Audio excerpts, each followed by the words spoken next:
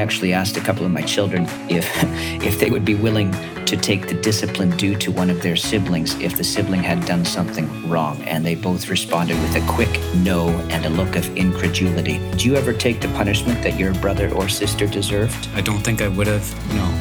All right. But this and far more is what the Lord Jesus has done for us. Welcome to the Practicology Podcast with Mike Knox and Matthew Kane. I'm Mike Knox. The second speaker in a moment will be Matthew Kane. It is so good to have you with us today. And while this is our 102nd episode, it's our first episode in a new occasional series that we're going to be doing called Good News for You, or GNFY for short.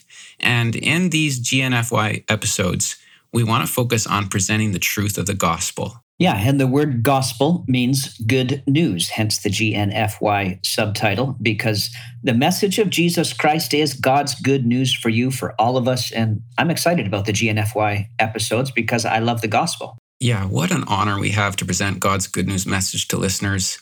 And whether you're a regular listener or you've just stumbled onto this podcast or maybe a friend sent you a link to it, thank you very much for tuning in and giving us about 20 minutes today. Mike, let's start off the GNFY series with a real concise summary of what God's good news message is. How would you summarize the gospel? Well, I can't go wrong by summarizing it the way the Apostle Paul summarized it in Scripture. In 1 Corinthians 15, this is how he did it. He said, "Now I want to make clear for you the gospel I preach to you, that Christ died for our sins according to the Scriptures, that he was buried, that he was raised on the third day according to the Scriptures, and that he appeared." Yeah, I thought you'd go there, and I love those words of 1 Corinthians 15. And I want to key in today on the first part of that summary of the good news, that Christ died for our sins. Our subtitle today is, How Could He Die for Me? The issue being, how could the action of Jesus Christ almost 2,000 years ago have any real bearing on my life today? Yeah, that's sort of a philosophical objection to the gospel. A skeptical person could say, you Christians are always talking about Jesus dying on the cross, but how is it even possible for someone else's death a couple millennia ago to have any effect on us today? And is it even right that someone else would pay for our sins? And that's a great question. It's a legitimate question. And we're going to try and tackle it with 4 quick points. They are as follows. First, actions have consequences. Second, vicarious liability. Thirdly, the justice of Jesus dying for us. And lastly, how substitutionary sacrifice is a theme that pervades God's revelation in Scripture. Now, I think those titles might have made it sound a little bit more complex than it actually is. So while we do want you to engage your minds on the podcast, I don't want you to think this is going to be a deep theological lecture. Well, I know you can make it easy to understand, Matthew. So start us off with point 1, actions have consequences. It is not odd in the least to recognize that actions in the past have consequences, and some actions are of such massive significance that even though they took place a long time ago, we're still dealing with the consequences, sometimes good, sometimes bad. Abraham Lincoln, just one individual man, signed the Emancipation Proclamation on January 1st, 1863, saying, "All persons held as slaves are and henceforward shall be free." Now, I know our North American societies also still suffer consequences of the slavery and racism that has existed too, but slavery is and has been illegal in the United States for 160 years. Now, if I had drafted and signed such a document, it wouldn't really mean anything. But because of who Abraham Lincoln was, the head of the nation, that one man's action has had abiding consequences. Yeah, and there doesn't have to be Emancipation Proclamations issued and reissued today to keep setting people free from slavery. People being born today get the benefit of that legal provision that was made 160 years ago. Right. So abiding consequences of past actions are not oddities to our understanding. Think of people in the armed forces who died in the 20th century's world wars, over 100,000 Canadians, over 500,000 Americans, over 1 million British servicemen and women lost their lives in those wars, and many others in other wars to preserve freedoms that we enjoy today. We didn't have anything to do with that, but we are enjoying abiding blessings that result from those actions long ago. My point is just that concept of our enjoying the benefits of someone else's actions in the distant past, that is not a strange one in the least. Yeah, well, I think that's fair, Matthew, and it's easy enough for us to see. But I think someone's still going to ask, how could Jesus' death affect me in the sense that the gospel says it does? Yes, we enjoy freedoms because of others' sacrifices, but how can one man's death atone for the sin of other people? Yeah, and I like that you use the word atone there, actually. Sort of a common word in our cultural vocabulary, but it's a really significant word in Christian theology too. Today, we commonly use it to mean to make amends. To atone is to make amends or to compensate for a wrong thing that we've done. And that's similar to its meaning in the Christian scriptures. But in God's good news for you and me, it is Christ that makes atonement for us through his sacrificial death on the cross. We cannot atone for our own sins. But the one man that could is Jesus Christ the righteous, and he himself is the atoning sacrifice for our sins, and not only for ours, but also for those of the whole world. I'm referencing 1 John 2, verses 1 and 2 there. So yes, an essential feature of the Christian gospel is that our sins can be put away. We can be made clean from our sin because Christ died for our sins. How is that possible?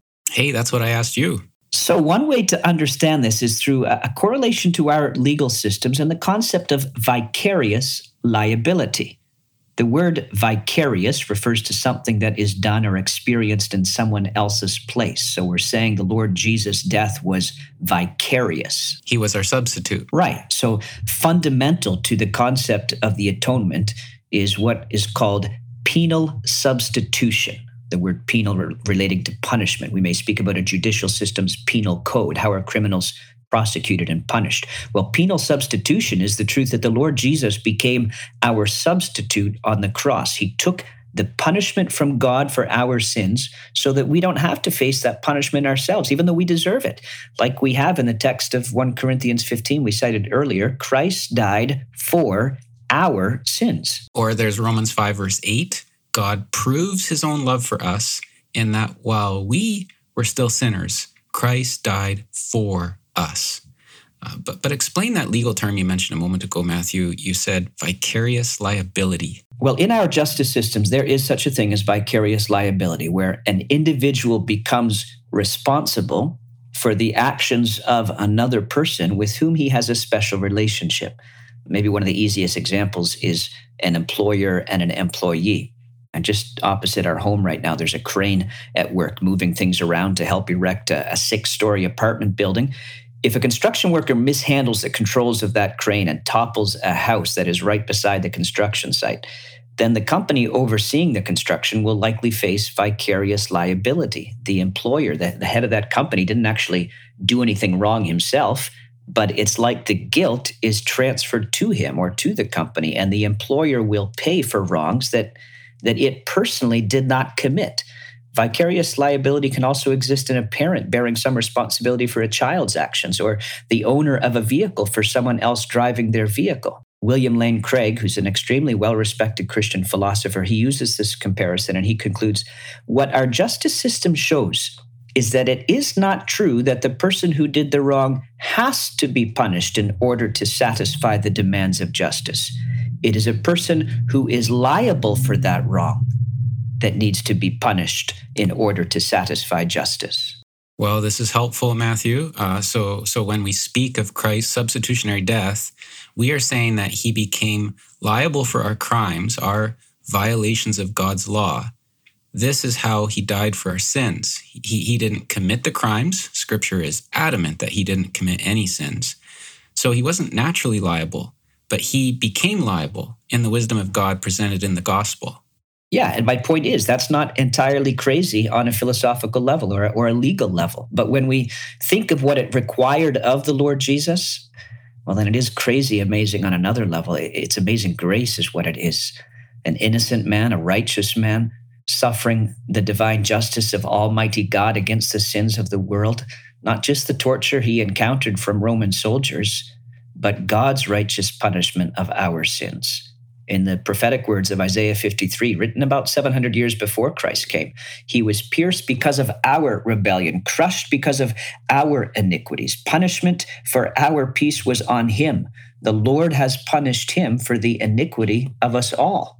So he paid the price for our liberty with his blood. It cost him his life because, as Romans 6:23 says, the wages of sin is death. So he died. And 1 Corinthians 1 makes a big deal out of this, saying that this is not what man would have ever created as a means of salvation. This is not the wisdom of man. A crucified hero seems an oxymoron to us, but it is the wisdom and power of God for helpless sinners as we truly are. It is crazy amazing. It's wonderful. But Matthew, I think you and I could talk about the wonder of the cross death of Jesus Christ for us all day long, but I need to push you on to your third point. You've just talked about how Christ's death was substitutionary, but the objection arises, is that just? You compared it to vicarious liability in our justice system, but we readily accept that an employer is responsible for actions carried out in its name on its job. But you just described Jesus Christ as innocent and righteous. In fact, that was a title given to him in the 1 John 2 passage you cited earlier, Jesus Christ the righteous. So how is it just that a righteous man is made to suffer for sins he didn't commit? It seems like an affront to justice in some way. Yeah, as some have even, I would say they have said blasphemously, the Christian doctrine of the atonement is like cosmic child abuse. Well, William Lane Craig, if I could cite him again, he says that language is a cheap attempt to sway people with an emotionally charged metaphor. But he acknowledges the real objection is, does this violate the principles of retributive justice for God to punish an innocent party in the place of a different guilty person? And it's an understandable objection, but it's also well addressed by the Christian gospel. Two ways. Number one, the Lord Jesus was a willing sacrifice. He was not merely a random man, not even merely a noble prophet that religious leaders just kind of nabbed and chose to make a scapegoat for their cause. That's not what was going on at the cross. The Lord Jesus offered himself willingly. 1 Timothy 2:5-6 says, there is one mediator between God and mankind, the man Christ Jesus, who gave himself as a ransom for all. And there's other scriptures that echo the same truth. Jesus understood that this was his mission. He did this willingly. He said as much in Mark 10:45. He did not come to be served, but to serve and to give his life as a ransom for many. But the bigger piece of the puzzle is the reason that he was willing. And that's because of who he is. If it were a case of God just selecting a random decent fellow or even a noble prophet and grabbing him and arranging his death and saying that was for others, then maybe there would be a justified moral argument. I'm sure there would be. Like you can't just go and pull someone off the street and say they're going to be sentenced in the place of a drunk driver who ran over someone.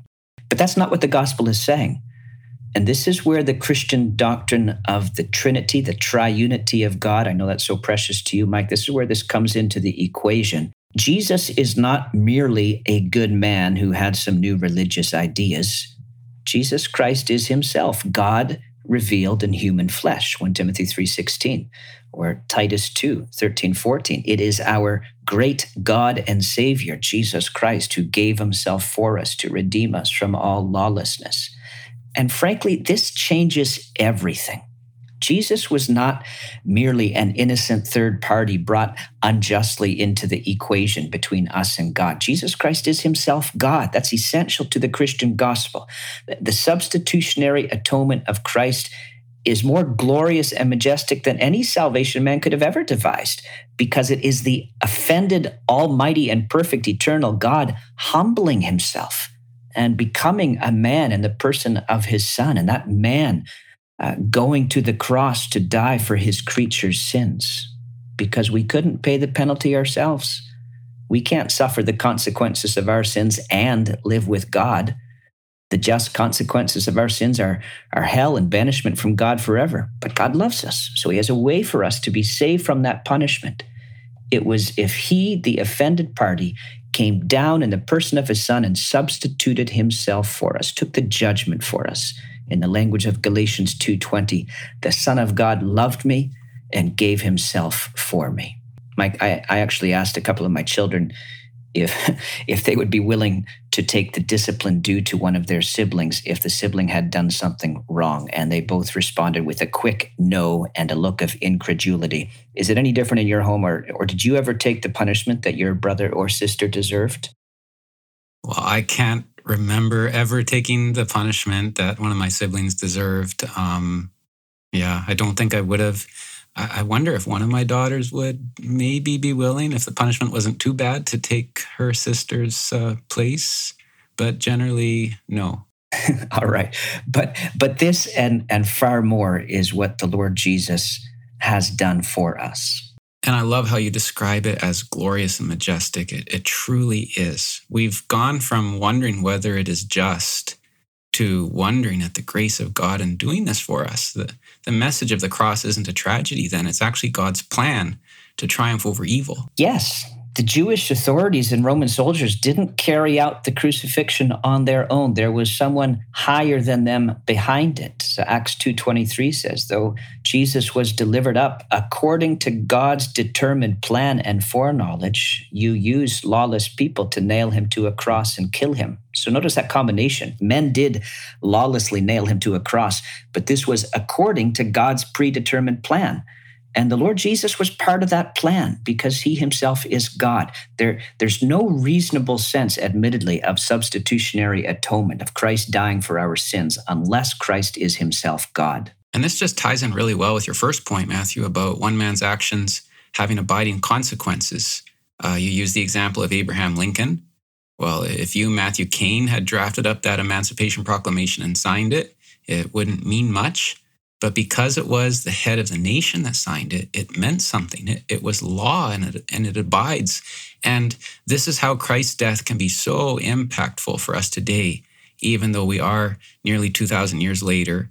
This is the death of the eternal Son of God. There is an infinite value in his death. Amen. And the New Testament book that most unfolds the doctrine of the gospel is Paul's letter to the Romans. And Romans 5 makes a big deal out of one man's actions affecting others.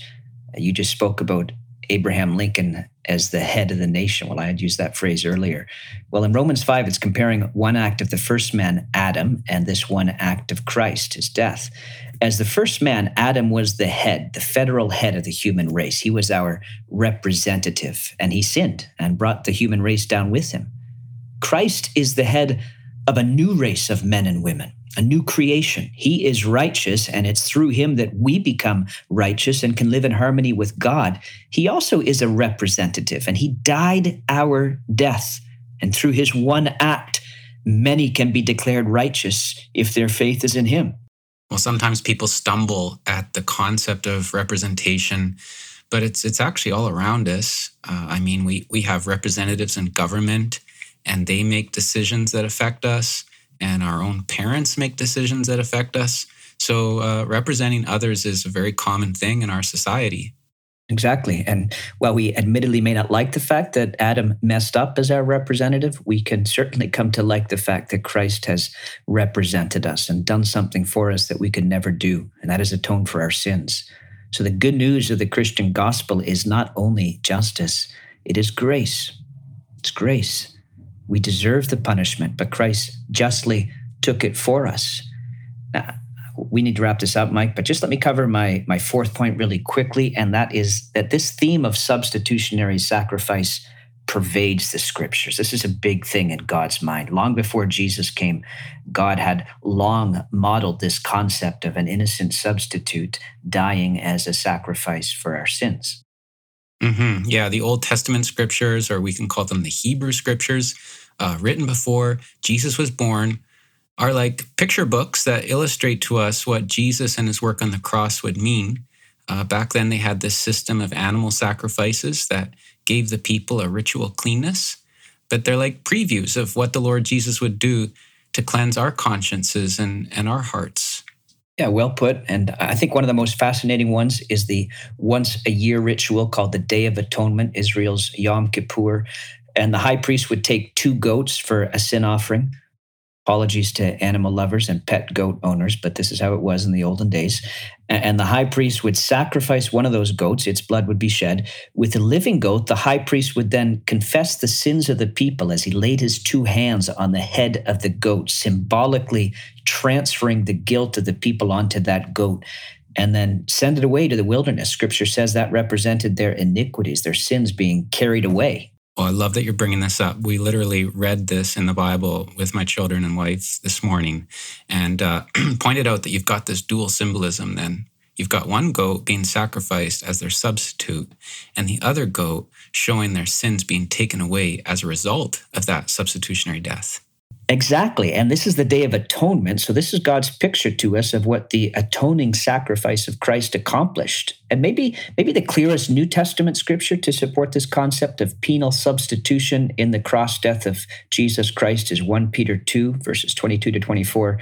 Christ did not commit sin, but he himself bore our sins in his body on the tree, so that having died to sins, we might live for righteousness. By his wounds, you have been healed. Right, because you've got Christ's innocence there, his righteousness, he did not commit sin, and you've got him bearing our sins in our place, and that it's his wounds that heal us.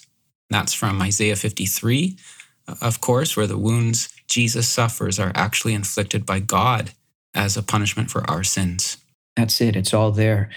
I referenced William Lane Craig a couple of times earlier, and those statements came from an interview he gave to Scott Ray on the Think Biblically podcast, Conversations on Faith and Culture. Scott is himself a very accomplished scholar, professor of Christian ethics, dean of philosophy, and a senior fellow for the Center for Bioethics and Human Dignity.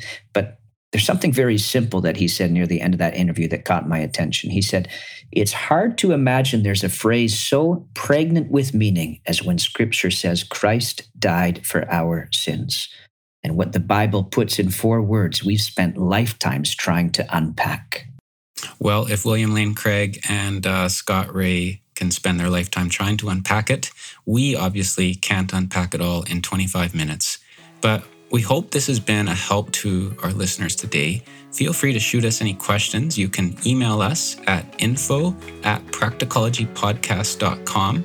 You can also just go to the website, practicologypodcast.com, and get various ways of linking up with our social media and so on. But we'd love to hear from you.